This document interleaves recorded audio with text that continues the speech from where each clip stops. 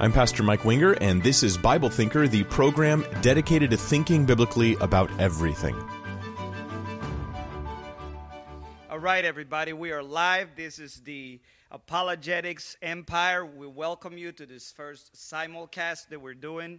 For everybody who are watching and may want to do the super chat, questions will not be given priority, but we will appreciate your support. So continue to support. We got a lot of great apologists here, and our goal here today is to introduce you to everybody's channel and also to bring you some great Q&A time. So right now, I'm just going to pass the mic around, and I'm going to get Inspiring Philosophy to tell us a little bit about himself. Hey, I'm Mike Jones. I run Inspiring Philosophy. I build graphic intent videos as we build an apologetic video library. Good evening. My name is Joseph Backholm, and we create visual talking points to help Christians answer questions about faith and culture, and the channel is What Would You Say? Hey, my name is Mike Winger, and I help you learn how to think biblically about everything, covering deep topics of theology and apologetics, and my channel name is Mike Winger. Hey everybody, Sean Hurst, and our ministry is designed around two things, martial arts and apologetics, where we deliver apologetic content using martial arts as a delivery vehicle, and that new apologetic ministry is Mixed Martial Apologetics. Hey guys, I'm Cameron Bertuzzi. I'm exposing you to the intellectual side of Christian belief. My YouTube channel is called Capturing Christianity. My name is Vocab Malone. I like to do presuppositional, polemical, urban apologetics, especially towards my friends, the Hebrew Israelites, and you can find me at youtube.com/Vocab Malone. Y'all know what it is, man. It's your hometown hero, the real Adam Coleman of True Idea Apologetics, and I'm all about helping folks engage objections to Christianity and alternative worldviews that have been gaining traction in the African American community. My name is Brett Kunkel. I'm the president of Maven, and we help you disciple your young people to know what they believe, why they believe it, and why it matters. And all our channels are maventruth.com. My name is Bobby Conway. We have a YouTube channel called 1 Minute Apologists. We take complicated truths and explain them in simple fashion. I'm Frank Turek. I don't have a voice, but I work for this guy, the great Jorge Gill, who does everything well. And my claim to fame is I'm sitting next to David Wood. That's a good claim to fame. David Wood, make the dopest of the dope videos, Act 17 Apologetics. And my channel name is What Do You Mean? All right. Well, this is everybody here. This is an initiative. We're doing what is called a mastermind today, and we're getting together to make sure we figure out a way to give you guys the best content possible. So right now what we're going to do is we're going to pass around the microphone, and everybody who's on the other side asking questions in the comment section. Each one of these guys is going to answer your questions as they see fit. Going to pick the best question in the comment section, and they're going to answer it live for you. So who wants to start?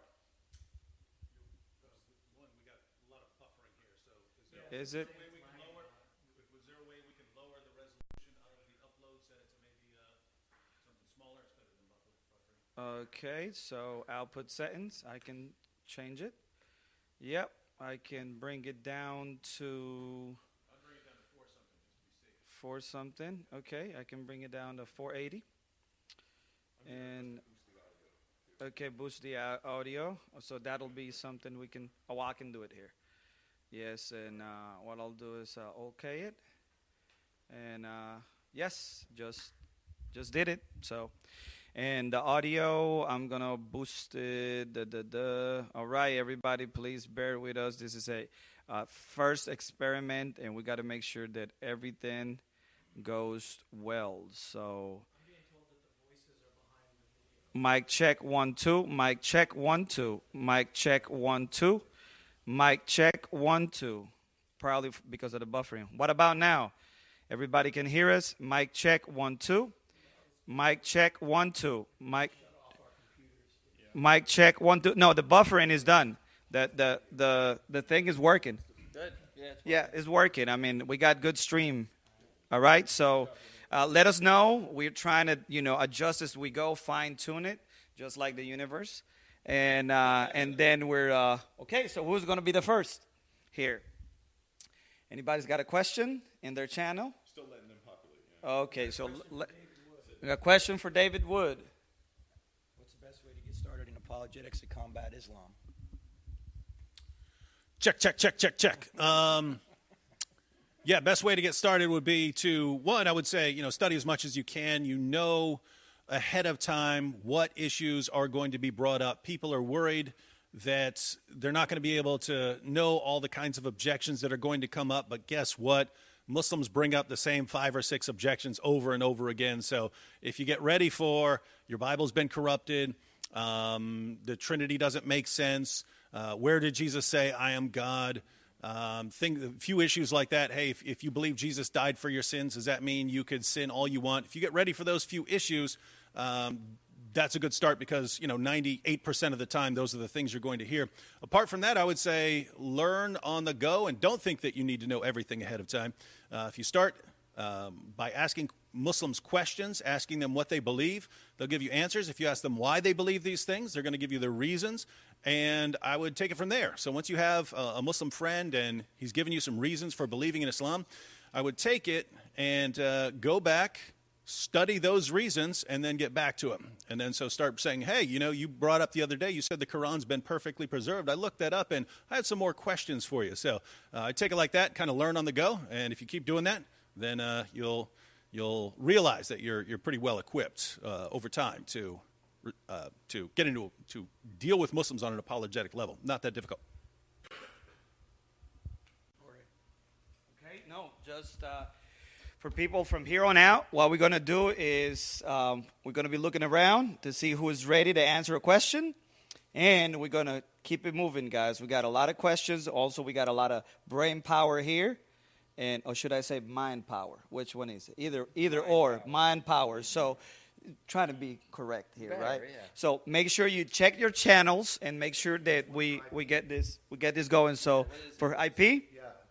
What does IP think about Walton's Lost World of the Torah? Why don't you repeat the question? Okay, so the question was, what does IP think about the Lost World of the Torah? It's a great book. I read it last year when it first came out.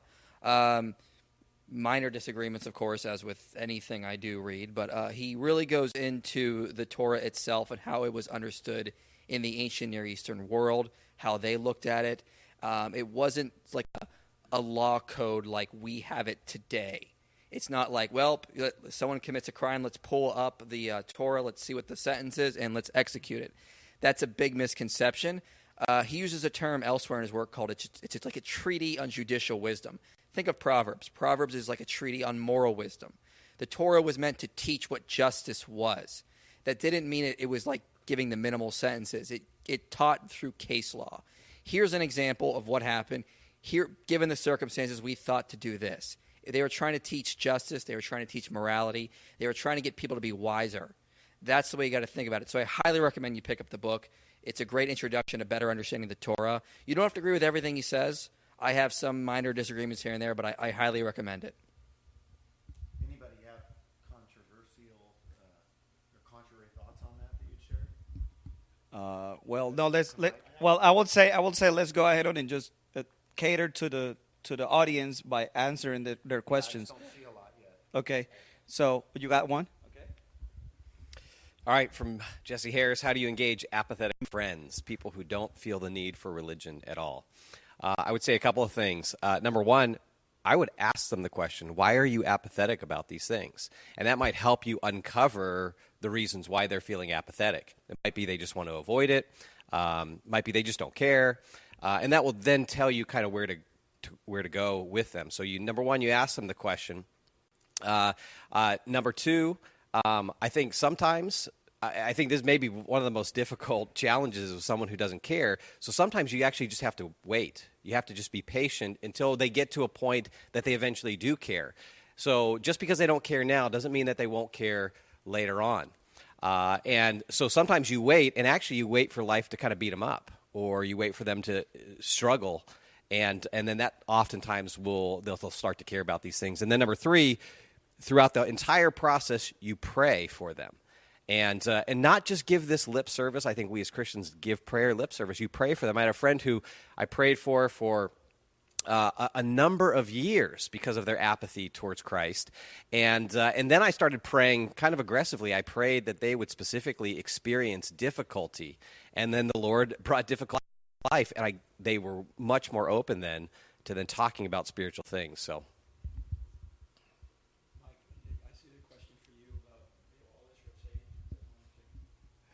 I have one on my channel that I was given. Let me read this one to you guys. So this is coming from my channel, Mike Winger. Yeah. Hey guys, there's the question. Says this: should textually suspicious passages in the Bible be used to support theology or doctrine? And one of the examples that was given is 1 John 5 verses 7 and 8, which is a typical Trinitarian support passage that very, very likely was not in the original text. And because of that, I think the answer is no, we probably shouldn't be using a passage that we think we have really strong reasons to think it probably was not original. It was probably an interpolation or commentary that maybe a scribe didn't know what to do with. They weren't sure if it was original or if it was just commentary on the side, so they just incorporated it into the text or something along those lines. Those types of things can happen.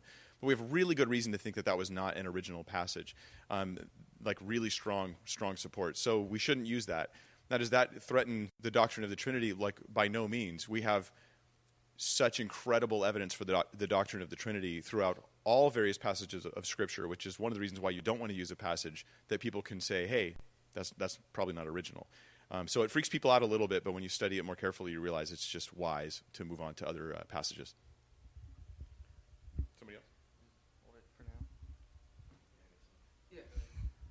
There's a question about somebody was talking to a friend and was trying to say that relative truth was true, and they kicked in the Roadrunner tactic and said, is that relative truth? And the person changed the subject. What do I say? How do I reword it differently? I would just stop and say, hey, do you mind if we go back to that point you made about relative truth? I mentioned that it's self-defeating to say that. Does that resonate with you? Do you kind of get what I'm saying? It's kind of like saying I can't speak a word in English. And just in a kind way, just say, we kind of glossed over that. Can we go back to that? Because detecting self-defeating statements is half of what you need to know to defend the Christian faith, because there's so many false statements out there that are just self-defeating. They're logically impossible, and yet people believe them. And so don't let them move on to another topic. Just in a kind way, go back to that topic and see if they get the point. I have one more here, and then I'll be really quick. It's from Joshua. Who's the earliest mentions of the Gospels? Only quote them, not name them. Well, Paul technically quotes from the book of Luke in 1 Timothy, chapter 5, I believe. There's also possible allusions, I believe, in Clement of Rome sometimes. Also in Justin Martyr, there's a lot of allusions to the Gospels. He refers to them as the memoirs of the apostles. So you can check out those. Those are some pretty good sources for that. Who's next? I have one. All right, so I've actually had a couple people ask this, and the basic question is, how important is it to get a degree in an apologetics-related field? What advice would you give for those thinking about a degree? So I think this is going to be a kind of subjective thing. It's going to be different for everyone. It depends on what your purposes are with your ministry or what you're aiming at doing. I've actually thought a lot about this myself because I come from photography. That's my background. And so I've wrestled with the question of, do I go to school? Do I try to go for a master's or a PhD in some like philosophy or in some apologetics related field? And for me personally, I've decided, at least at this point, to not do that, to just do ministry basically full time. And what I'm doing right now, where I'm interviewing people a lot, and I'm basically highlighting the work of really brilliant Christian philosophers, that's what I'm focused on right now. So I think it's more of like a personal thing that you've got to work out in your own life. What is the purpose of it? Because there's really two things that you could do with a degree, or there's really, I guess there's two ways of looking at it. So what are you going to do if you do get a degree? What's the purpose? Are you trying to gain knowledge? Are you trying to gain sort of clout if you were to speak at churches? And I think those are the two things that I was looking at. And so for me, what I would be focused on if I was to get a degree would be the knowledge part of it. I would want to have more understanding of the field of philosophy of religion. And so ultimately I decided if I was going to do that, if that's my goal, I can just read books. I can get really great books, and I don't have to go into debt and to get a degree. But it's ultimately up to you what you want to do with it, and also realize that the job market for a philosophy professor, something like that, the job market is very, very competitive. So that's something else to keep in mind, what you're going to actually do with the degree. And I know that a lot of people here will probably have some thoughts on that, but we'll pass it on. I'd like to say something really quick about that, since I'm in the other end of the spectrum. For me, actually, I do full-time ministry. I work for, Cross-Examine. And, he said he works for me, so,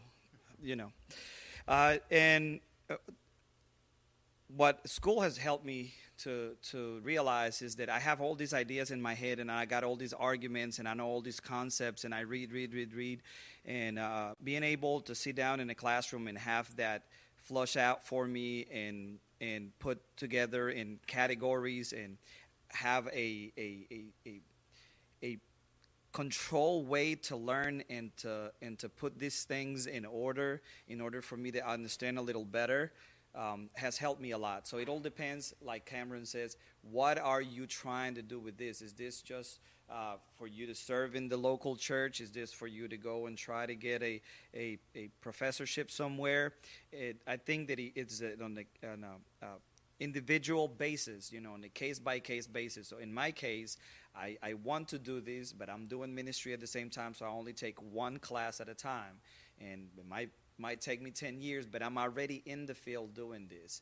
Now, for a person who just wants to get in the field and is not don't have a schedule that is super full, then you go ahead on and you can go to school if you can afford it. If not, if you're already doing ministry, figure out there are other ways like online courses that you can go. You can go to onlinechristiancourses.com. We have some stuff over there. There are a lot of other ways you can go and audit a class if you're interested in a particular subject. But at the end of the day, it depends on what you're trying to accomplish with this education. Let me see it. We got a super chat. So we got a super chat. Want to say thank you for that super chat. What is Chris Date's view on hell, and what are our thoughts on that? Chris Date is a conditional immortality. That's kind of the position he holds to, also known as annihilationism. If you're interested, go to our channel, 1 Minute Apologists. There we had Frank Turek on, and he talked about eternal conscious torment. And he gave several, answers to questions I threw his way. And I also had Chris Date on the program, and we probably got about a dozen to 15 videos with Chris Date. Chris is, I would say this, like I'm this guy that's open into just studying the scriptures and continuing to look and learn all that I can. I think he's a great guy. I would say that I would differ with him on being a 5-point Calvinist, where I used to be one. He's a friend. I love Chris, and I do think that when it comes to this particular view, you had John Stott building out an exegetical case.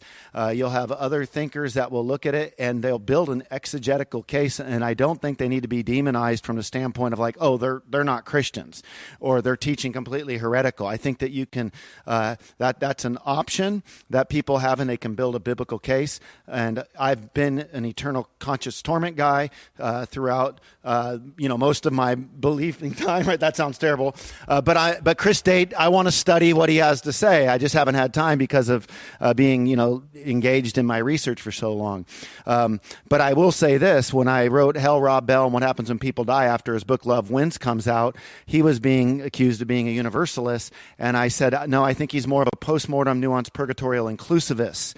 And so if you're interested in that idea, I think that you've got that view, universalism, and I think that those would be outside where I do think you can build a case like Chris Date, and you're totally and thoroughly in. I have a question. So I got a question from Carmel Crunk. Shout out to you. Thanks for tuning in. So the question is, do you think it's important to study ancient Near Eastern culture to defend the faith against the Kemetic community. So just to clarify, the Kemetic community are those folks who appeal to Egyptian spirituality, heritage, and philosophy to build their worldview. And I would say absolutely yes. I mean, the Bible was written within the context of the ancient Near East. And so, there's one of the main strategies of the Kemetic community is to try to say that Israel, wasn't, didn't come out of Egypt and all those kinds of things, try to detach them from that context. So there's all kinds of weights, measures, customs, and little nuances throughout the Old and New Testament that attest to the Israelites really being there in the ancient Near East, so we can just easily shut down those claims. And it's helpful to know those kinds of things to shut it down. So yes, I would say absolutely. Somebody also asked, what's up with my hair? Why that hairstyle? Because I like it. so there you go. I just want to say real quick, hi, Carm. I just want to say real quick, hi, Carmel. That's all. She's been following me for a while. I just want to say hi. What's up, guys? So I got a question on my channel on What Do You Mean? It says, it's from Elijah McGrath. It says, what is the best way to witness to close friends? I struggle with getting a Christian conversation started. Yeah, so a couple things I'd say about that is, first, when you're close to people, it can get a little awkward sometimes, but you want to meet people where they're at. So I would be paying attention to what's important to my friend and what they value, and I would try to look for overlaps between that and Christianity and how it fulfills that, or how the gospel fulfills that greater than however else they're trying to get it fulfilled. Also, what I would suggest is starting off. Sorry, is that? Can you hear me? All right, there we go. What I would suggest also is there's a good book by Greg Koukl called Tactics, and this is kind of like a central, I'd say, reading for people who are interested in evangelism. Basically, you want to ask certain questions to try to understand what they mean and where they're coming from.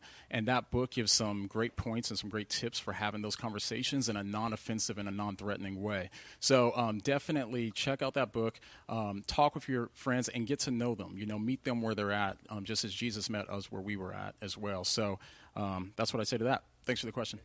I got a comment here on our Facebook page by Brian Cardenas, and he says, will you guys say a prayer for you? Absolutely. We'll pray for you. We prayed before we started this live stream, and we will be glad to pray for you afterwards. So consider yourself prayed up for afterwards, okay? Anybody else? So a question we get asked quite frequently in our ministry has to do with certainty. And so I want to kind of clear this up, and I'm betting probably everybody here gets this one quite often. This one seems to be coming up a lot lately. In terms of certainty about knowledge of God, whether or not we need certainty to know that he exists. And so I'm not going to unpack Cartesian certainty tonight. You guys can look that up. But just to simply say, no, we do not need certainty. We don't require that for any of our views normally in life. It's completely unreasonable. Most professional philosophers who work in this field would also not agree with that either. And that field would be epistemology for those of you that are interested in asking these questions. So just understand that a reasonable way to think about it is to think about the fact that all you need is some evidence that fits whatever it is you are thinking about. So in this case would be God, all right, and that God would be the best hypothesis for that evidence. And there are ways we can weigh that and handle that, and we can talk about that in the future if anyone's interested. All right, so I have another question. Let me get the microphone here. So I have another question from, his name is Anthony Rowden. He's actually one of my patrons, so thank you so much, Anthony, for supporting me. He says, for anyone, how do we explain to others, especially in the church, the importance of apologetics? It seems there's a lot of resistance to it. So I actually interviewed Bobby over here, who most of my viewers will be aware of because I just interviewed him on my channel. We talked about this very topic. So if you want to get a little bit deeper in this question, then check out my interview with Bobby, the 1 Minute Apologist. But one of the things that he said in my interview with him that I really, really liked was he said, if you're not doing apologetics, well, how did you phrase this, Bobby? You said the person who says that apologetics isn't necessary has just revealed how little. Well, let me let you say it. Let me let you say it. I think this is the quote you might be referring to. Yeah, the person who says apologetics isn't important has just revealed how little evangelism they are doing. There we go. So That was actually one of my favorite quotes from that interview. So if you want to watch the whole thing, go ahead and do that. But what I do when I talk to people about the importance of apologetics, I just tell my story. So the reason why I'm involved in apologetics now is because my brother became an atheist about 7-8 years ago. And that is the reason for me why apologetics is so important, is because it can lead to these really bad things that can happen where people fall away. And I think this is why we need an apologetics in the church, is to make sure that this doesn't happen, is so that people know that there is good evidence, there's good reasons for Christianity, not just to keep them in the faith, but to keep them believing something that is true. I think that's ultimately what we're all doing here, is we want to believe what is true. It's not just about defending something we grew up believing. That's what I did when I first started to look into apologetics and philosophy, was I wanted to figure out, is any of this stuff even true? Like beyond just trying to defend something that I grew up believing. Is this true? And so I think obviously it is, after I looked into the evidence and the arguments. And so I think that's the reason why, at least in my own personal case, when I talk to people, the importance of it is because it does lead to people falling away from the faith and then later on sort of being averse to it, not wanting to be open to the arguments and to the evidence. Once you get into your position, it's a lot harder to get them out than if you can just sort of give them some of the reasons along the way. And I think the church has failed at that, and it's going to continue to fail at that unless we turn it around. So. I got a quick one for Frank because I know he's not reading the comments. I got a super chat. So Frank, the question is the following. Given the current political atmosphere, how do you deal with believers that appear to forsake biblical principles in regards to abortion and taxation? Well, I don't know about the taxation question because there's nothing in the Bible about what the tax level should be. With regard to abortion, I would ask them, how did they come to that conclusion? Why do they think that is a viable political position to get behind, that abortion should be legal? Jesus scolded the Pharisees, who were politicians, in Matthew 23:23, where he said that you neglect the weightier matters of the law. You're basically tithing your spices, but you're neglecting the weightier matters of the law. And the weightiest matter of the law, of course, is life, because the right to life is the right to all of the rights. If you don't have life, you don't have anything.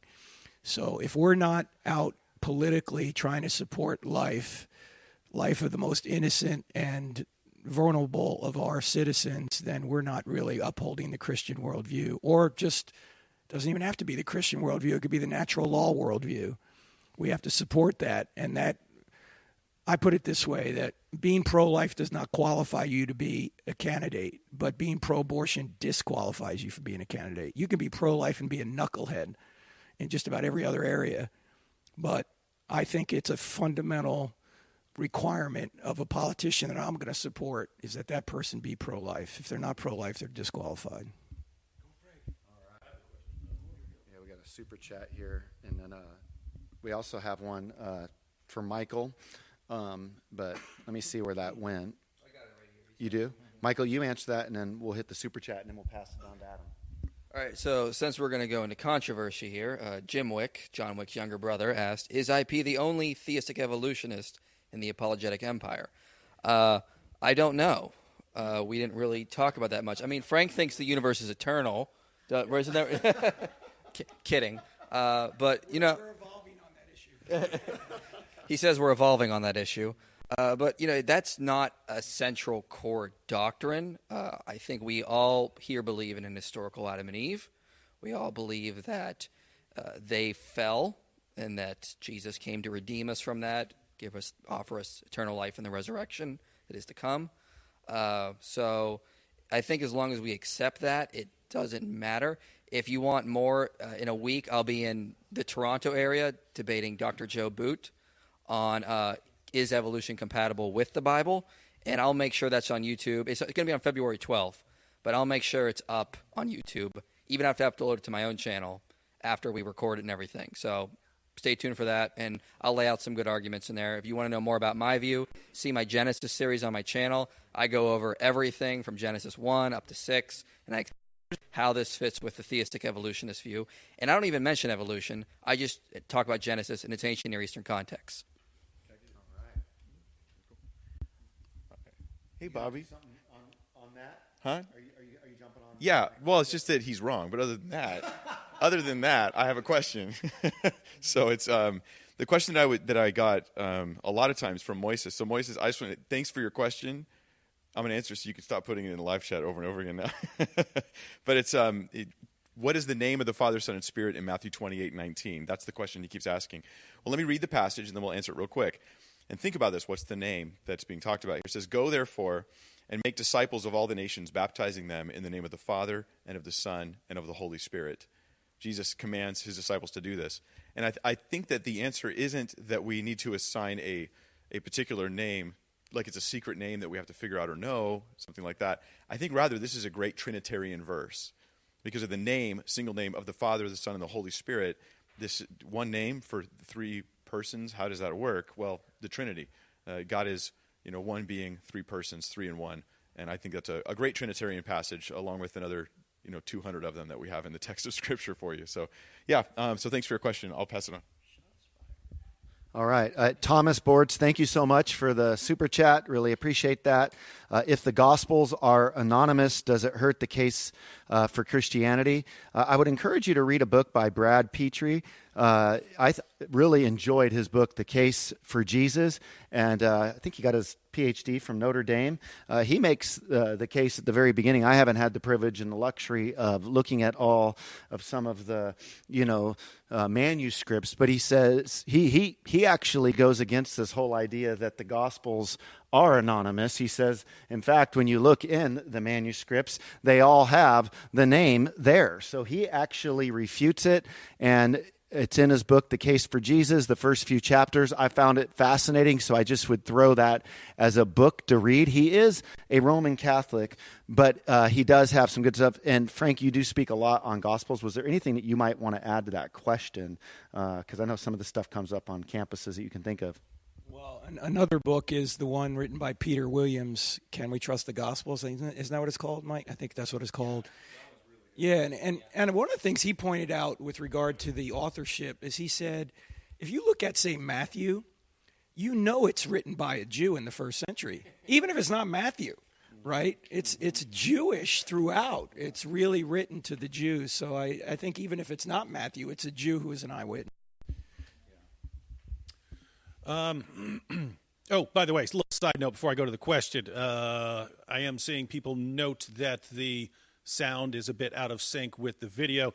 Keep in mind, this is experimental, right? I was anticipating some technical difficulties, but basically Jorge got the program that allows him to live stream to multiple channels. We tried last week with a lecture that Frank was given where we put it out on multiple channels, had no problems there, but the question is, how many channels can we go live on at the same time? So this is kind of experimental.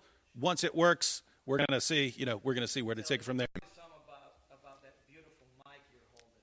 Oh, it could be your garbage mic that has Jorge's picture on it. That's what happens. See, that's what pride does, ladies and gentlemen. Anyway, question I had was from Matt Hedges. He asked how to refute the claim from Muslims that Jesus was never crucified. And I'll give there are lots of ways, but I'll mention three quick things. One, you can refute it historically, namely that we have a lot of historical data on Jesus' crucifixion. Even atheist scholars, agnostic scholars, Jewish scholars treat Jesus' death by crucifixion as a historical fact. People like Bart Ehrman and the Jesus Seminar will call it one of the best established facts of history. So we know historically that Jesus died by crucifixion. So that's one thing. Two, you can refute it morally, because the Muslim response is, no, he wasn't crucified. God made everyone think that he was crucified by disguising someone else and making him look like Jesus. And so this makes sense to them. They think, God put someone else in his place, and this is much better. But what have you done? You've turned God into a deceiver who starts false religions for no reason, right? I mean, so if you ask your Muslim friend after he points this out, so why do Christians believe that Jesus died on the cross? Who corrupted the message of Jesus and turned it into Christianity? You can't, on this issue at least, you can't point to the Apostle Paul or someone else. You have to point to Allah and say Allah did such a great job tricking everyone that Jesus' followers even became convinced that he died on the cross, and then thus Christianity was born. So you've got a moral problem if you're a Muslim and you're saying that God tricked everyone into believing that Jesus died when this means that God was starting a religion. Keep in mind, according to the Quran, Jesus' original followers were devout Muslims, so you have Allah deceiving devout Muslims into becoming Christians. Big problems there. And the third thing I would recommend, Quran says about the Jewish and Christian scriptures. The Quran affirms not only the inspiration of the Jewish and Christian scriptures, but also their preservation and authority. The Quran even commands Christians to judge by the gospel that we have, the gospel that we read. Muslims will say the Bible's been corrupted. The Quran says no one can change Allah's word. So once you realize that the Quran is sending us to the Bible, to the gospel, as authoritative scripture, then they've got a problem on their hands, because guess what? If we obey the Quran, then we judge by the gospel. We have to judge that Jesus died by crucifixion. Islam is wrong. Or if we don't judge by the gospel, we treat it as corrupt, we still have to believe that Islam is wrong because Islam affirms the gospel that we have. So either way, Islam turns out to be false. That's the direction I'd go. Now here's one for Bobby. Aya Trojek says, question to Bobby Conway, why didn't Jesus write the gospel himself?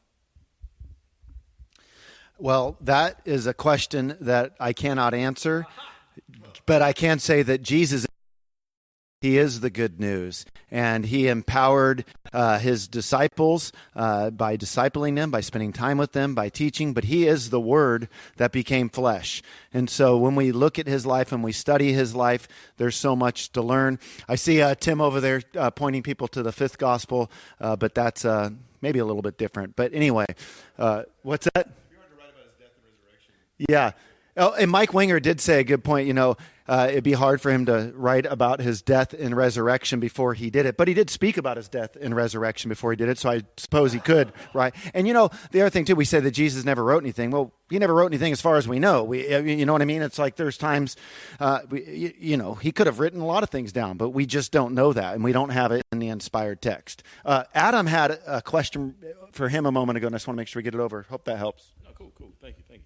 Yeah, so I got a question. I'm trying to work my way through them one by one. So just the next one down is Adam. This is really important, actually. Adam, are there any other apologists there with you that's addressing the momentum of the so-called conscious community among believers who are ethnically African Americans? If so, who? If not, why? Now, actually, I'm going to tell you why I think it's a great question, because, first of all, you do have some guys in this team here who are directly engaging the conscious community, such as Vocab Malone, you had David Wood, John McCrae, and so forth. Aside from that, though, I think what's actually even more fundamental is that all truth is God's truth. You know what I'm saying? And there's not one channel up here that I'm not, gleaning from, learning from, and so forth. You know what I'm saying? So I think one of the misconceptions is that what's going on in the conscious community is so alien to the other kinds of apologetics concerns, is that we kind of have to create for a whole flock. I said, I endorse everybody here, but to that, John McCrae, Vocab. I don't want to mention about Vocab, man. But yeah, all right, Vocab, and so I guess that's how I would answer it. Yeah, somebody else. Nice. What's up with this mic with your face on it, bro? It's on like two sides. You love it, bro. It's like two-faced. Did Frank approve Jorge's face all big on here? I approve Frank to have that. All right, well, this one is actually from a man, Joseph back home. This is for you. I'll hand you the mic after I got it in my live chat for you. Joseph has a great channel, everybody, called What Would You Say? And the question is, what can we do to prepare our kids to withstand the onslaught of secular culture? Thank you for that vocab. And what would you say? What we do exist to do is help people answer those questions. Specifically, with kids in particular, parents, grandparents, and our channel does provide answers to questions. How many genders are there? Is sex assigned at birth? Is an embryo a person? Those kind of questions. We hope in about 3 minutes to be able to provide answers to parents for their kids. And I think the answer to this question is parents and grandparents have to be prepared for their kids, because the reality is in the world that our children are living in, they are getting answers that ultimately fundamentally challenge whether the gospel is reliable about gender, about human sexuality, about family structure, those questions. And the accusation underlying all of these questions is, did God really say? And we go back to Genesis 3. Are the things that God revealed to us in Scripture actually true? Do they apply to the world today? And if parents don't have the ability to answer that question for kids, then what's happening, I think, is kids begin to lose faith because the other side is super aggressive, super evangelistic, and really confident in what they believe. And if we can't provide a similar response to that, then I think what we are communicating without communicating is they actually have a better answer. They're more confident in what they believe than we are. And eventually, I think that's what young people are observing happen in these culture wars, because and as a result are getting sucked into the mob because they feel like they know what they're talking about and they're really confident about what they say. And so from the parents' perspective, I think what we have to do is we have to be students ourselves of the culture, of the gospel, how the gospel applies to the culture, and we have to be ready for these questions so we're not afraid when the questions happen and we don't run away and try to change the subject, because that's communicating something to our kids as well. So.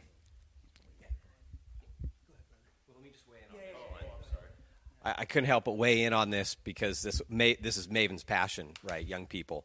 And I think given the aggressive secular culture that we're in right now, in terms of the discipleship of our young people, parents need to start much earlier.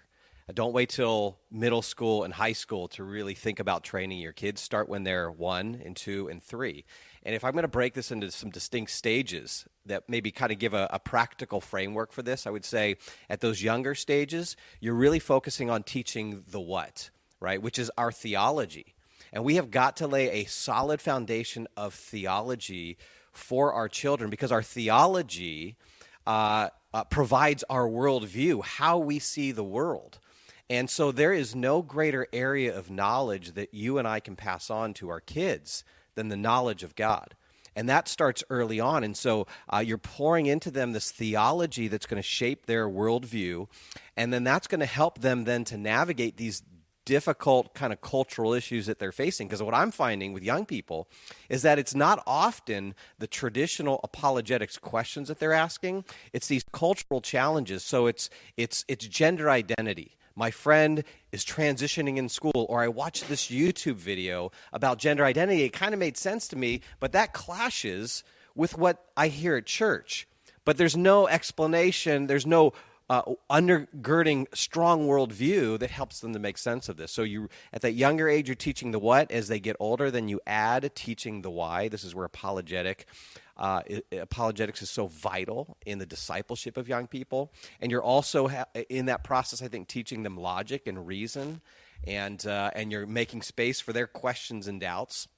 And then by the time they're in high school, if you've laid that foundation, of course, you never stop laying that foundation, but you keep adding. You add the why to the what. But then thirdly, I think the thing that is often missing in our churches is then giving them an opportunity to articulate it. This is kind of like teach the how-to. And this is where we take these kind of unique trips, these immersive experiences where we train high school students in apologetics or in theology, and then we take them to places like Berkeley or Utah to engage people who don't believe what they believe, and that really helps them solidify. And I think we've got to get more aggressive with our young people if they're going to resist this kind of secular assault. So we had a question from Matt asking how to refute Roman Catholicism. And so what I would say to you here, Matt, is rather than focus on a system, instead focus on a person. If you've got somebody in mind that you know that's Catholic, which is what I'm operating under the premise or inference here that is your question, focus on them and whether or not they're trusting in Christ alone for their salvation. Start from there, because that's the most important key fundamental part. Then from there you can work out once you know that they're saved. But always start there at the salvation first, because if you start from the system, it may take you forever, and who knows what may happen to that person in the meantime. So hopefully that's helpful, brother. I got two quick things. So one question I had was, where's Braxton Hunter from Trinity Radio?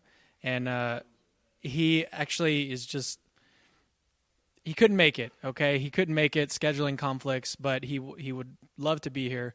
And maybe if we do this again, he'll be here. But I want you guys to go check him out, Braxton Hunter. His YouTube channel is called Trinity Radio, so go search his channel. So I got a super chat from somebody asking a question to IP. It says, how do you respond to atheists who claim that theists say, we don't know, therefore it must be God? Yeah, just for more information, I have a video on my channel called Abusing the God of the Gaps Fallacy. That will cover it a lot. What they're doing is a caricature of the actual arguments. No one here says that. No one goes, well, I don't know what caused the universe, therefore God. If you look at the Kalam cosmological argument, just the very basic argument, William Lane Craig is not doing that. If you look at my arguments like the digital physics argument or the cosmic conscious argument, no one is doing that. It's a lot of the same way that people would reason to the existence of gravity. No one's saying, well, I don't know why objects fall to the earth, therefore there's a mystical thing called gravity. That's silly. No scientists do that. They say, well, we have evidence of this force based on the curvature of space of large objects that it would push objects down. And so based on our best available evidence, this is the best theory that explains the data. The same thing we do with theism. We have a lot of this good evidence, fine-tuning, cosmological evidence, consciousness, moral realism, that's objective moral facts and duties. And we say the best explanation of this would be in a necessary eternal mind that is beneath or, so to speak, or behind the universe that caused everything or brought things into existence. If the atheist doesn't agree, they shouldn't caricature the argument. They should just be like, they should offer a better explanation of the data that we have presented, or they should agree with us, or they can just be agnostic. Just caricaturing the argument shows you they're not listening. They're not into actually trying to go through these arguments. They just want a quick, little snappy thing they think will make all their followers cheer. But it's dishonest. It wouldn't work in other circumstances like gravity or pick any scientific theory or any philosophical theory. But for some reason with theism, that's the way they go. But what they really should be doing is engaging in the evidence, saying, well, I don't agree with you, here's a better explanation, but they don't do that. So if they're doing that, they're probably not worth your time. They're just trying to get this quick, kind of win and look like they're really, charismatic, but they're not engaging with the evidence, and call them out. Ask them to actually go through the premises with you. Say, where do you think I'm doing that? Why is this not the best explanation? What's wrong with that? And you'll see they won't be able to do it. You see in my debates as well. Before we continue with the questions, just let you guys know we're going to keep doing this for another 35, 45 minutes. Make sure that it don't matter where you're watching from, follow everybody. This is the idea is that you go and subscribe to all the YouTube channels that are going live right now. It's in the video description. Also, make sure that you leave your comments. You tag people in the comment section that you think they will be built with this live stream, with these questions, with these answers. Make sure that you support everybody here in this room and help us, because we want to continue to do this on regularly. So make sure that you do that. Follow everybody here, subscribe, and keep asking your questions in the comment section. So I got a lot of questions. Actually, I get this question a lot. A lot of questions about how do you stop sinning, or if you're in some sort of process where you just keep failing and you keep you're just stuck in some kind of rut with sin, and people are trying to get out of that. There's a couple things I can speak to. Kind of like my life, I'd say, is that I understand what that's like, right? Being in that cycle. And what I'd say is, for me, a person like me, it doesn't help to just be tell myself to just stop doing that, stop being a bad Christian, right? And I think about even in Matthew 23, where Jesus says you clean the inside of the cup, because if you, and then you'll have the outside of the cup clean as well. And I think this is represented over and over in Scripture as well. It's not enough to just stop these external actions, because when you stop the external actions, you still have that, whatever is causing it, the root of it is still deep down inside of you. So you want to clean that inside first, and then it will clean the outside as well, as Jesus said. And a passage too that was helpful for me too was Galatians 5:16, where it says, so I say, where Paul is saying, so I say, walk in the Spirit, so that way you don't gratify the desires of the flesh. And notice that he didn't say, don't gratify the desires of the flesh, so that way you can walk in the Spirit. Instead, it was kind of backwards, right? So what he's trying to get at in that passage is focusing on the gospel, focusing on walking in the Spirit. Like later Paul says, keep in step with the Spirit. You're focusing on what Christ did and what he did, and then through that, that's when these things start falling off, instead of focusing on yourself more in those moments. And I know that seems super counterintuitive, but I noticed that in my life, and even there's a lot of passages, too, in the Bible, I think, that support this view as well. But there's a consistent kind of theme in the Bible, too, where first you have to know who you are in Christ, right? If you even look at the epistles, a lot of the earlier parts of the epistles, Paul, is even saying, like, he's saying, this is who you are in Christ. Now live in accordance with that. So it's opposite from the way you typically kind of think about in the rest of, like, a lot of the world religions and stuff, because they say that you have to just cut off the external stuff and then you can be holy. But in Christianity, what you see over and over in the Bible too is it's backwards. Not saying don't cut off the external stuff, but your motivation now just comes from focusing on God and what he's done for you, and that you have salvation through him. And then out of gratitude for that, that's when you start being able to stop doing these things for different reasons. So hope that helps. Cool, man. We got another good one. First of all, I want to say thanks for everybody who's in the live chat right now. Shout out to my man, BK Apologist, Matt Jackson. Y'all should subscribe to their channels as well. Got some great urban apologetic stuff. But I have another question. Somebody says that my man Benjamin Dixon said he's preparing for an apologetics presentation, and he kind of wants some tips and kind of some guidance on how to go about preparing for that. Hey, I guess it's kind of not a shameless plug because it's not my organization, but I would highly recommend CIA training, man, that's offered through Cross Examine Ministries. I attended it this past year, and it was phenomenal. Learned a lot of great tips and tricks and stuff like that. With that being said, we got the OG of Cross Examine, in the house, Frank Turek. I want to kind of hand this question off to him and let him take a stab at it. Thanks, Adam. Yeah, we run the Cross Examine Instructor Academy, CIA, to teach you how to have the voice of doing a presentation. That's it. That's what we do. So you want to be a part of this. Go to crossexamine.org, click on events. You'll see CIA there. It's August 6 to 8, I think, this year. It's a Thursday through Saturday.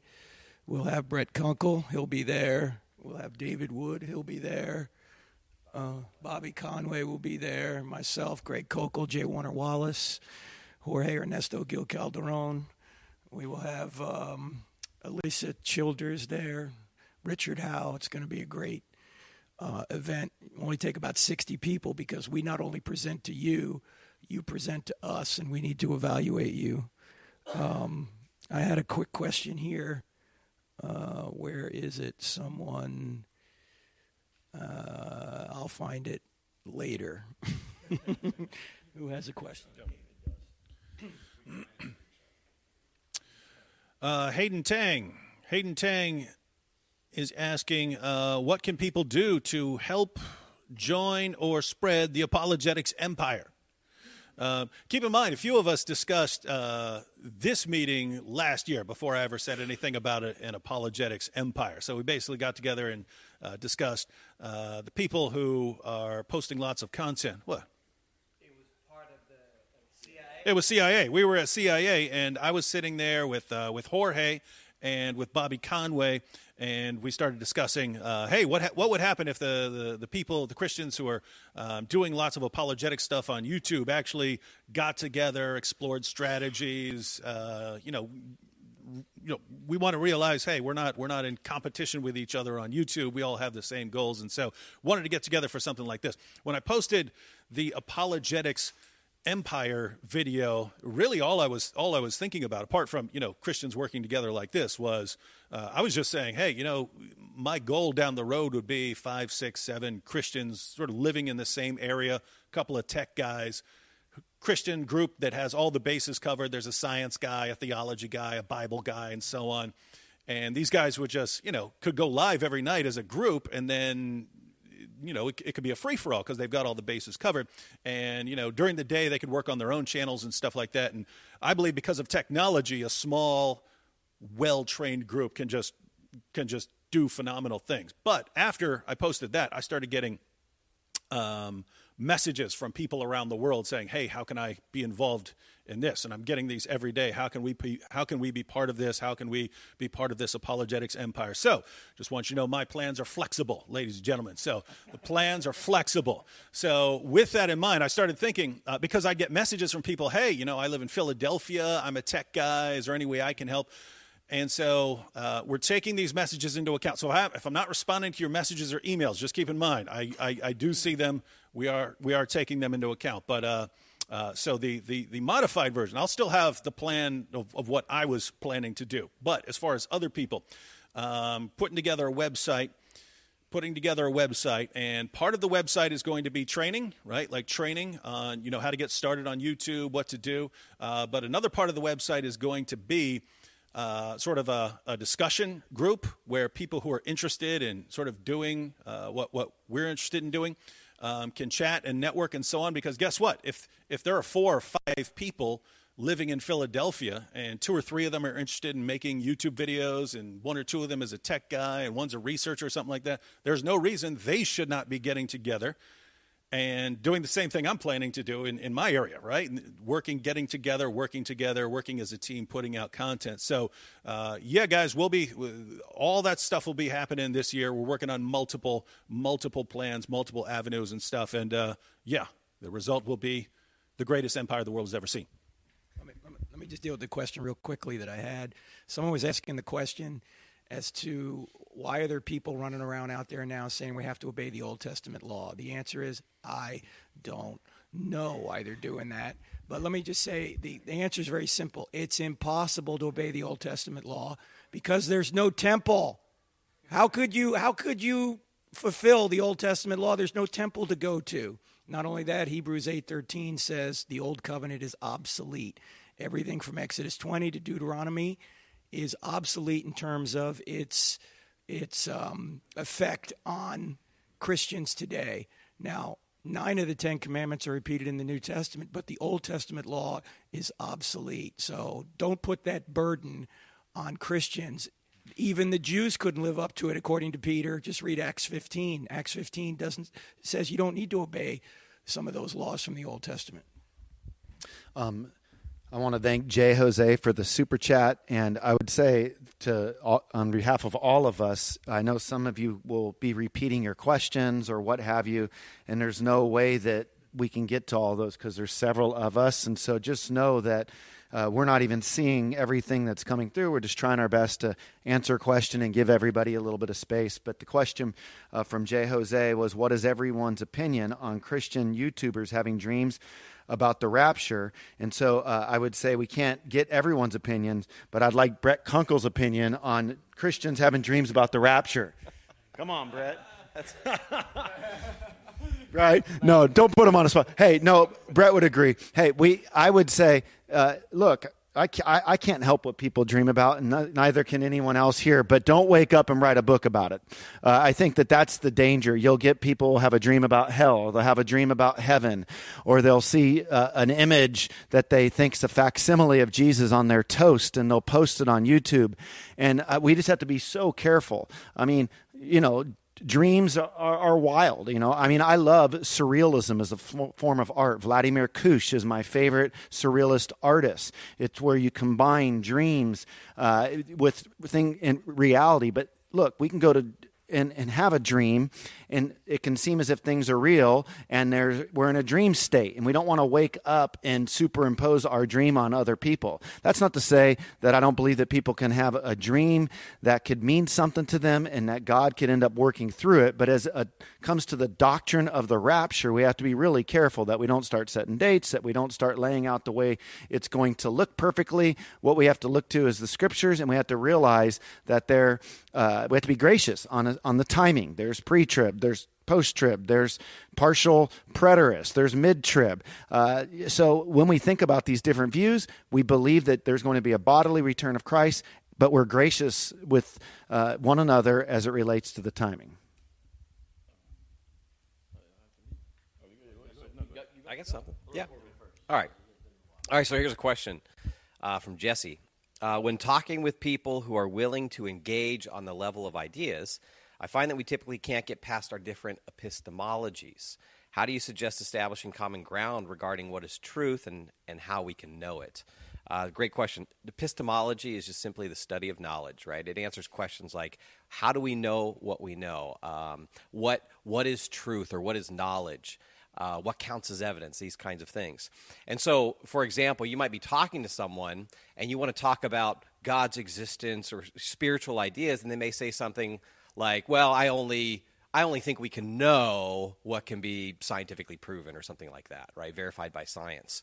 Well, I think there's a couple things you can do in those conversations, particularly with normal people, right, who maybe don't have training in philosophy, might even know what epistemology even is. They don't even realize they have an epistemology, right, a view about knowledge. But I think one thing you can do is, number one, you can show them that the epistemology they are trying to affirm, they actually don't hold that view consistently by showing that there are things they claim to know outside of that epistemological scheme, all right? So, for instance, a person says, I only believe things which can be proven by science. You might ask them, well, how do you know that the content of your thought, that George Washington is the first president of the United States, is actually the actual content? How do you know you're having that thought, right? Is it something, does science somehow tell you that? No, that's just through rational reflection. Or how do you know that torturing young children just for fun is morally wrong or something like that? Or how do you know that racism is wrong? Is that through some kind of scientific method? No, that's just through moral reflection. And so you help them to see that there are things that they actually do indeed believe and affirm outside of their epistemology. And so what you do is, I think over time, you kind of crack open their epistemological door, so to speak. You help them to see they actually don't live that out consistently. And then I think a second thing you can do is you can show there's deficiencies in maybe their current view of how we know truth or how we know things. So, for instance, the person says, I only believe those things which can be verified scientifically, right? Well, one of the problems with that is that it's self-defeating. It's self-contradictory, right? That claim itself is not a claim that can be verified by science. I mean, what do? Write it down on a piece of paper and heat it up in a beaker or something? I mean, how would you verify that and know that through science? You don't. You know that through philosophy, through rational reflection. And so even the theory itself is self-defeating and self-contradictory. And so I think those are the kind of things you can do to help open someone up to being open to the evidence, kind of opening up their views on knowledge and truth. I got a question from Mario. What study Bible do you recommend for in-depth study? I thought that was an interesting one, and I always appreciate a question about deeper Bible study. If you just have to get one, I would go with the ESV Study Bible. And the reason is it's not as sectarian as a lot of study Bibles and has multiple authors versus just one. For example, nothing wrong with the MacArthur Study Bible, but it's more sectarian in its views, and it's only one author. There's advantages and disadvantages to that. ESV Study Bible has experts who wrote the commentary for each book, and they'll often give multiple views just in the study notes. It's almost like a miniature commentary, but they're really good at making it succinct, multiple views before they sort of settle on one. It's very hard to beat for in-depth study, in my view. The ESV Study Bible, published by Crossway, could be a little difficult to carry around, however. That's the only disadvantage. But hands down that one. And then real quick, I ain't said it in a while, so I got one real quick one from Mario. He asked, I'm sorry, that was Mario. Jose asked, when do you know when you should basically cut somebody off or kick the dust off your feet when you're dealing with them in evangelism situations? My response to that is I think Christians are too quick to pull the plug. I think our tendency is to kind of think, our time is so valuable and these people they're not worth our time and all this. I don't know how we know from looking on the outside and the surface of a situation who is near the kingdom in Jesus speak. If I would have seen Saul, who later became the Apostle Paul, holding coats for people stoning Stephen, I'd be like, that dude, he's probably never going to make it. Look, and then he's on the road to Damascus to do what? The Bible says he was breathing out murderous threats against the Christians. Nobody would have thought he's close to the kingdom. And even in our era, in the 20th century, Tom Skinner, who was a gangster in Harlem, who the Lord brought to faith miraculously, or Nicky Cruz of the Mau Mau's in the 60s as well. Who would have thought they were close? But David Wilkerson and the people in Skinner's life kept on showing them the love of Christ. So My view is when you think it's been too much, just go a little bit more. Pray it through, see what happens. Let them pull the plug. I don't think we should be so quick to pull the plug. And at some point, I hope we can get another question from John McCrae. I feel like it's been a while from him, but I think Cameron had something next. All right, so I've got a question from Stubadub. He says, how do you respond when an atheist says, at least atheists admit when they don't know something? So I'd say a couple of things in response to this. So first of all, I think that it depends on the atheist, because a lot of atheists don't admit when they don't know something. It also depends on the claim itself. And then also a lot of theists that I know, a lot of Christian philosophers especially, and Mike even has some thoughts on this, a lot of Christian philosophers are very quick to admit when they don't know something. So it really depends on the context, who you're talking about, what atheist, what theist, what claim. But I think really what's at the heart of this idea is that we don't want to be too strong with the claims that we make. Like, we don't want to go beyond what the evidence suggests. And so I think that sentiment is ultimately a good thing to think about. Like, you don't want to go too strong, basically. You don't want to go too far, further than what the evidence permits you to go. And so I think in with respect to the arguments for God's existence and the evidence that we have for theism, IP talked about this a little bit earlier, I think that there are really good arguments and evidence for the truth of theism and for Christianity. And so really what it comes down to is, what does the evidence suggest? But I think the evidence does suggest a lot. All right, and I have another question for IP from Carmel Crunk. She says, how do you respond to atheists who say the burden of proof is on theists?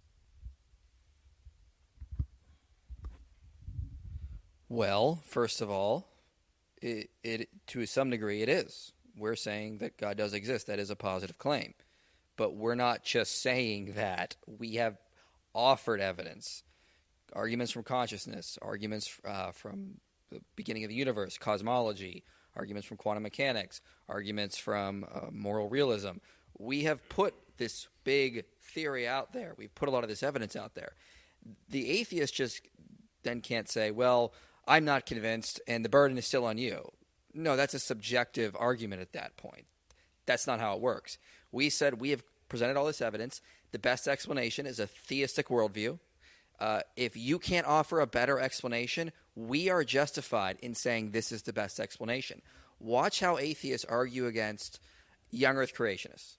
Young earth creationists will say, rock layers prove Noah's flood.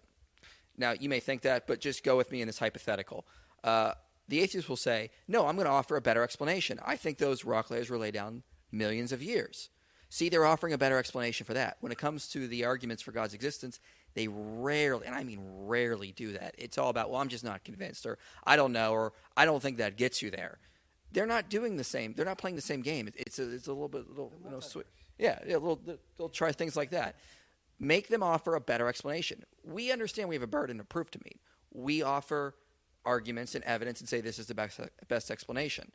They just can't turn around and go, well, I'm not convinced, and therefore you're not right. No, that's not how it works.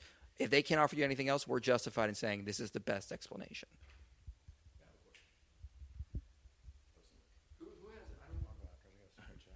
Yes, I got a super chat question from Jose Rivera. Appreciate it. It said there's a rise of atheism in the black community. Why? That's a pretty weighty question because there's actually lots of different reasons. I would say if I could list maybe a top three, number one would be essentially the problem of evil. The reality is you can't give a robust response to the problem of evil in the African-American context without at some point intersecting with issues about race, racism, and oppression. And so I think traditionally the church has done a great job in terms of taking like an action-oriented approach to engaging those kinds of things. So you can think about the civil rights movement and all that. With that being said, in terms of providing arguments and I guess I'll just say argumentation, to rebut the kinds of objections that are lobbed against us. It's almost like going to the gym where you're skipping leg day every week. You know what I'm saying? The church is very top heavy, I guess maybe in terms of action-oriented responses, but we've been skipping leg day in terms of our argumentation. And so I think that what needs to happen now is the church has to, in the African-American context, has to turn its attention toward providing better answers and kind of packaging answers that people can relate to today and address that problem of evil. So, yeah.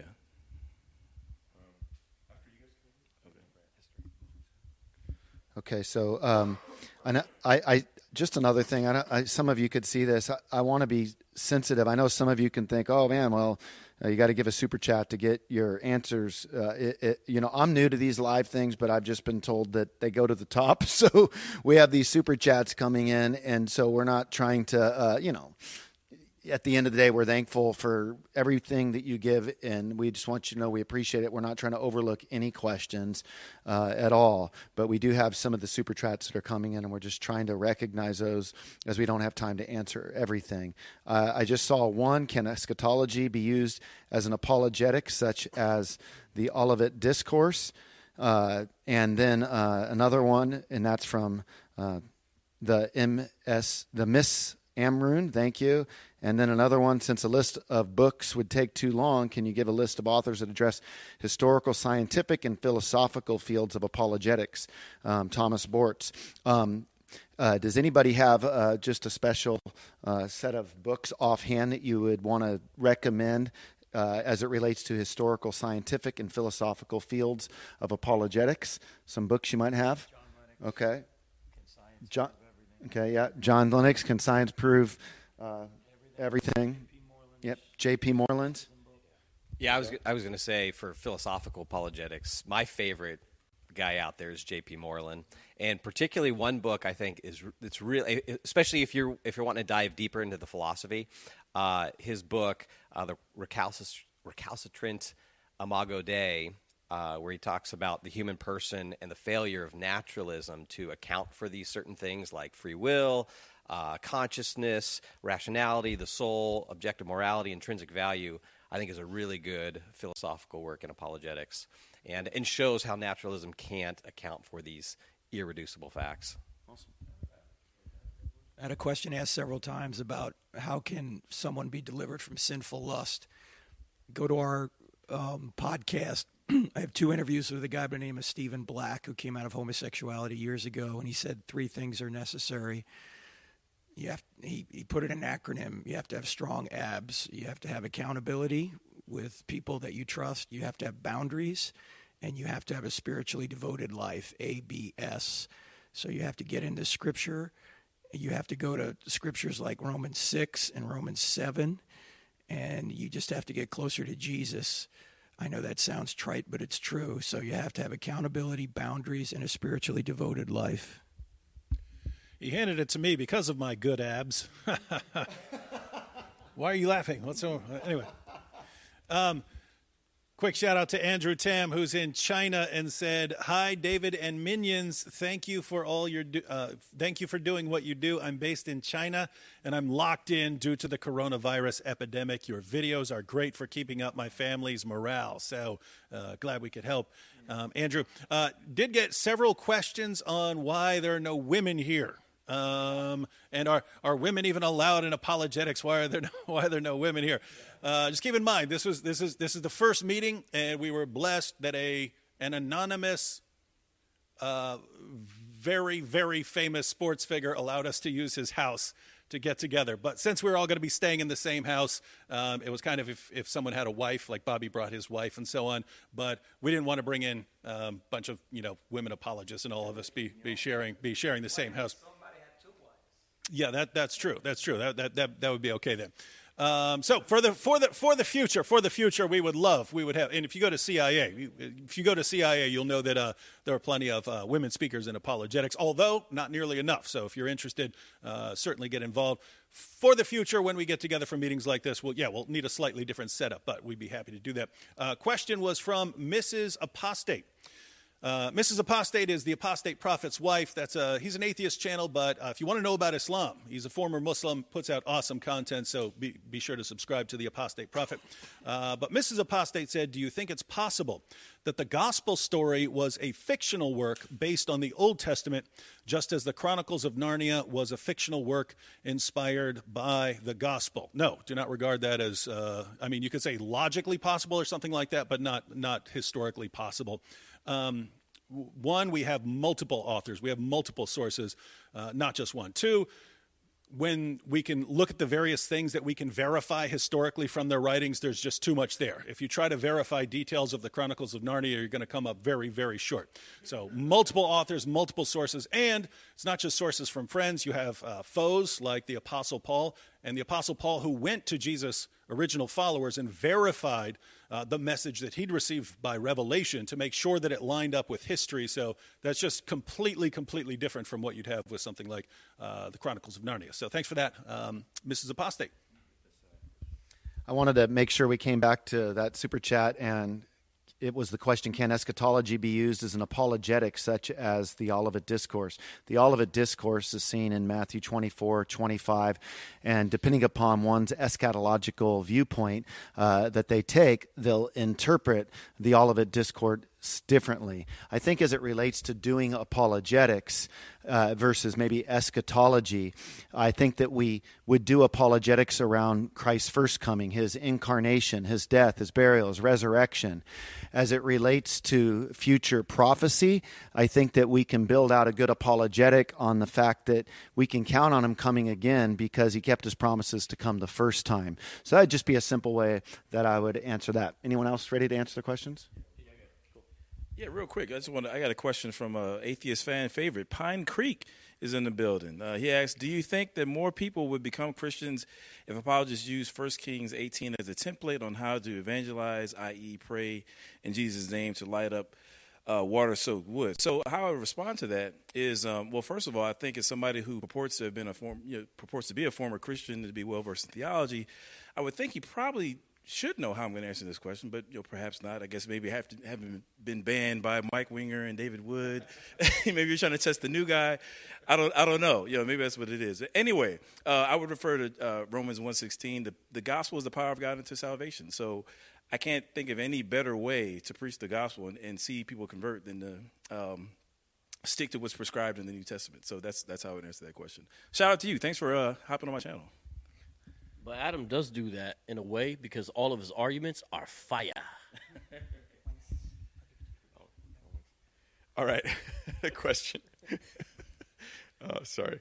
I had a question, and this was about the Hebrew Roots movement. I'll read the question here from Colin Bussard. I have some family members that are in the Hebrew Roots movement and trying to teach me and others how to follow the law. How do I talk to them about it, or should I avoid the subject? I don't think you should avoid the subject. Now, I may be wrong. There are scenarios in which maybe you should avoid the subject. But I have a full series on the Hebrew Roots movement. If you go to my YouTube channel, there's a playlist called Help for the Hebrew Roots Movement. That's the playlist. All my videos are on it are there, and it's thoroughly researched and lots of content. Personally, I like Acts 15. And you can see in my second video, I go through the book of Acts, or third video in the series, goes through the book of Acts and all that stuff. What I recommend, though, is you need to pick whatever passage of Scripture you want to focus on. You need to know your argument, you need to know their arguments, and you need to know your responses to their arguments. Then start the conversation with them. And you can do that in my videos, because that's what I did. I gave both sides and the responses and the rebuttals in those videos. I like Acts 15. Again, in short, Acts 15, it works like this with the Hebrew Roots movement. This is the idea that you as a Christian are supposed to obey the law of the Old Testament. Acts 15 says they don't have to obey the law of the Old Testament. It's very clear. It's a council in Jerusalem where they proclaim that they don't have to obey it. The rescue device the Hebrew Roots movement has is to simply say, yeah, but those were only new believers. This is the only rescue device they have. These were new believers. They were eventually going to be taught the law of Moses. And so you respond to that by showing in the book of Acts, and I do this in the video so you can have like a platform or an example of that. You just show in the video that the believers in Antioch, the location they're writing the letter to, these believers had been well discipled for years by apostles and prophets. They're not new believers. So I like to ask that person, so your understanding of Acts 15 depends on these being new believers, right? And wait until they say yes. And they have to say yes, because that's the only way out of this passage. Then you take them to those passages earlier in Acts, show they're not new believers, they're well discipled, and then there's nowhere else for them to go. That's just one passage. There's many that would refute it, and I have a lot of them in that series. Yeah. Again, for everybody who are watching this over there, make sure that you go into the description, follow every channel on YouTube, make sure that you support them. Keep leaving your questions. We have another 10 minutes to go. David Wood is going to close us out, and make sure that you continue to follow the Apologetics Empire. We have a lot of good stuff coming up, and you're going to see our videos, how they're going to go to the next level. So keep praying for us. If you cannot support us financially, that's fine, but we do covet your prayers. We need your prayers for us to continue to do this. The devil knows what's coming, and he is sure to attack us. He's always looking out to destroy what we're building here. So we want your prayers. We want your continued support. Make sure that you join our newsletters, subscribe, and support. So that was all. So who was next? We got a question for David here. David? He's been waiting. Yeah. Okay. Huh? Oh, sorry, Sean. All right. So this may be the same one for David. I'll tag on to the end of this. First one was had a question from Joshua LeClaire asking, how has the Army changed my view on theology and my worldview? And so for those of you that don't know, I saw quite a bit of combat, and we have another brother here tonight with us who's also a veteran, so he may want to jump in on that. But actually, it just set a fire under my rear end. Two things as soon as I got back retired out was that I have no problem telling another grown man, hey, I love you, brother, because life's too short. And so that was something that I don't care. Obviously, that's meant in a manly way. But the second thing is that it also really prompted me to start trying to share the gospel as much as I could in any way I possibly could. And a lot of that just comes through, for me, relationships. But I tried to make that a priority. And something that somebody said to me once is, look, people don't care how much you know until they know how much you care. And so that was an absolute priority for me upon getting back stateside. The question that I have for Woods and Brother David, you don't even necessarily you could probably answer this with a video, I would think, but it's from Paula Eastman, who came out of Islam, and I think is a Christian now, asking how to respond to, I believe it was Ahmed Deedat, if I remember the question correctly, and I'm betting you've probably got some videos on that, but Paula would like to deal with that. Yeah, you're not going to be able to do that, but I figured maybe you might have some recommendations of videos. So what's happened on my live stream here is there's an individual that's really been asking a lot of questions, genuinely wanting to know how to deal with the dual accounts that where did Jesus go when he was born. One account says that he went to Egypt, and then another account talks about him going off to Nazareth, and just trying to figure out how do you reconcile the Matthew-Luke account there. And so I know you come up with some of this stuff in your conversations with the Muslims, and I thought you'd do good answering it. So here you go. All right. So on the issue of Ahmed Deedat, I would just say listen to what he says, and then read the Bible passage he's talking about, and watch what happens. I haven't made a lot of, I'm not sure I've made any videos about Deedat. I've made a bunch of videos about Zakir Naik, which those responses usually apply to Deedat as well, because Zakir Naik got them from Deedat. So you can see all kinds of problems there. But on the issue, so the issue was the dual account. So basically, if you're reading Matthew and you're reading Luke, the claim is, well, in Matthew, they go to Egypt after Bethlehem, and in Luke, they go to Nazareth after Bethlehem. And I just want to point out, no, according to both accounts, they go to Nazareth. Matthew simply includes a trip to Egypt. And so if you regard that as a contradiction, then you're going to find all kinds of contradictions, because that's just something normal that we do when we're telling stories. We can leave things out that are irrelevant to the point we're trying to make. We can shorten stories. It's called telescoping, right? You shorten the stories because, you only have a limited amount of space to write. But this happens all the time. If I'm sharing my testimony, right? If I'm sharing my testimony, it might happen in many different ways depending on how long I have to tell the story and which details I'm trying to emphasize. So if I say, hey, I attacked my dad, and then I went to jail, and in jail I met a friend and so on. Notice I'm leaving out a lot of stuff that happened, right? Because if I'm telling it and I have a little more time, I'll say I attacked my dad, and then I went to a mental hospital, which is true. And then I'll say, then I went to jail. What I almost never do is tell the exact order of events because that would be very time-consuming and it would be pretty irrelevant to the points I'm trying to make. So if I wanted to include all the details, I'd have to say, after I attacked my dad, I was taken to a mental hospital, then I was taken to jail, then I got bailed out of jail and was outside, then I was taken back to jail, then I was taken to another mental hospital, then I was taken back to jail. That's when I met Randy, and then continue the story. Now notice, if you wanted to point this out as a contradiction that, here David says that he attacked his dad, then he went to jail. And here he says he attacked his dad and then went to a mental hospital and then went to jail. And here, when he's giving all the details, it's he went here, then here, then here, then here, then here, then here, then jail. I'm not lying here, and this is not a contradiction. That's just leaving out a bunch of stuff that's irrelevant. So if Luke is trying to emphasize he's trying to emphasize what he wants. He wants the birth account and so on, and then he wants to get to another important event and just wants to fast forward to Jesus in Nazareth, whereas Matthew wants to emphasize this brief trip to Egypt because he is trying to show that there's a fulfilled prophecy about his son, God's son, coming out of Egypt. Then they're going to emphasize different things, and I just wouldn't regard that as a contradiction at all. Again, if you do, anyone who's telling a story of his life in multiple different ways is going to have all kinds of contradictions like this. So they're just not contradictions. Just to end the stream, we got one question for everybody. We're going to let Cameron Bertuzzi bring it up, and then from that, we're going to end up with David, a few words by David Wood, and here you go. So the question that I have is from Maverick Christian. He's a good friend of mine. He was on my channel recently. He says, question for each person, what is your favorite argument for God's existence? I'm just going to be quick. I'm not going to give an explanation of it. Mine is the argument from contingency. So we'll just pass it on. Transcendental argument for God's existence. Variations of the moral argument.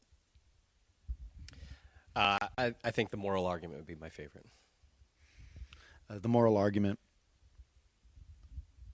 The moral argument's the most relevant. You get most questions on the moral argument. I like the cosmological argument, though, because it gives you the most attributes of God. I would make an argument on the irrationality of the contrary. Probably the argument from consciousness or the contingency argument, maybe the Kalam. I don't know. I like a lot of them. Well, I'll say the moral argument, and obviously, it connects with people if you've really been through some suffering, right? So I'm sure that you've been through that. So my followers will know what I must say. It's the emergent universe of the digital physics argument. You want to know more? See my video, The Emergent Universe. I'd say the fine-tuned argument. I think that order is obvious to most people, and it can't come from chaos. I hate to say I don't have a favorite. It kind of depends on the person I'm talking to, but I would lean towards the moral argument if you push me into a corner. That would be two, but man, it's funny how that worked out. But I guess if I had to pick one, either Aquinas' fifth way or the Kalam, which is two. So there you go. Wait, there's one more question here. No, I'm just kidding. All right, so we closing out now? Is that what we're doing, Jorge? Yes, sir. All right, well, been a great day. There's been a lot of great days in history. You know that? There's a day that Neil Armstrong walked on the moon. It's one small step for man, one giant leap for mankind. It's a great day, There's the day that Martin Luther King Jr. said, I have a dream. The day Patrick Henry said, give me liberty or give me death. And then there's a day that all these Christian YouTubers got together to figure out how we can work together and help the next generation that's coming along. So be prepared to look back on this great day.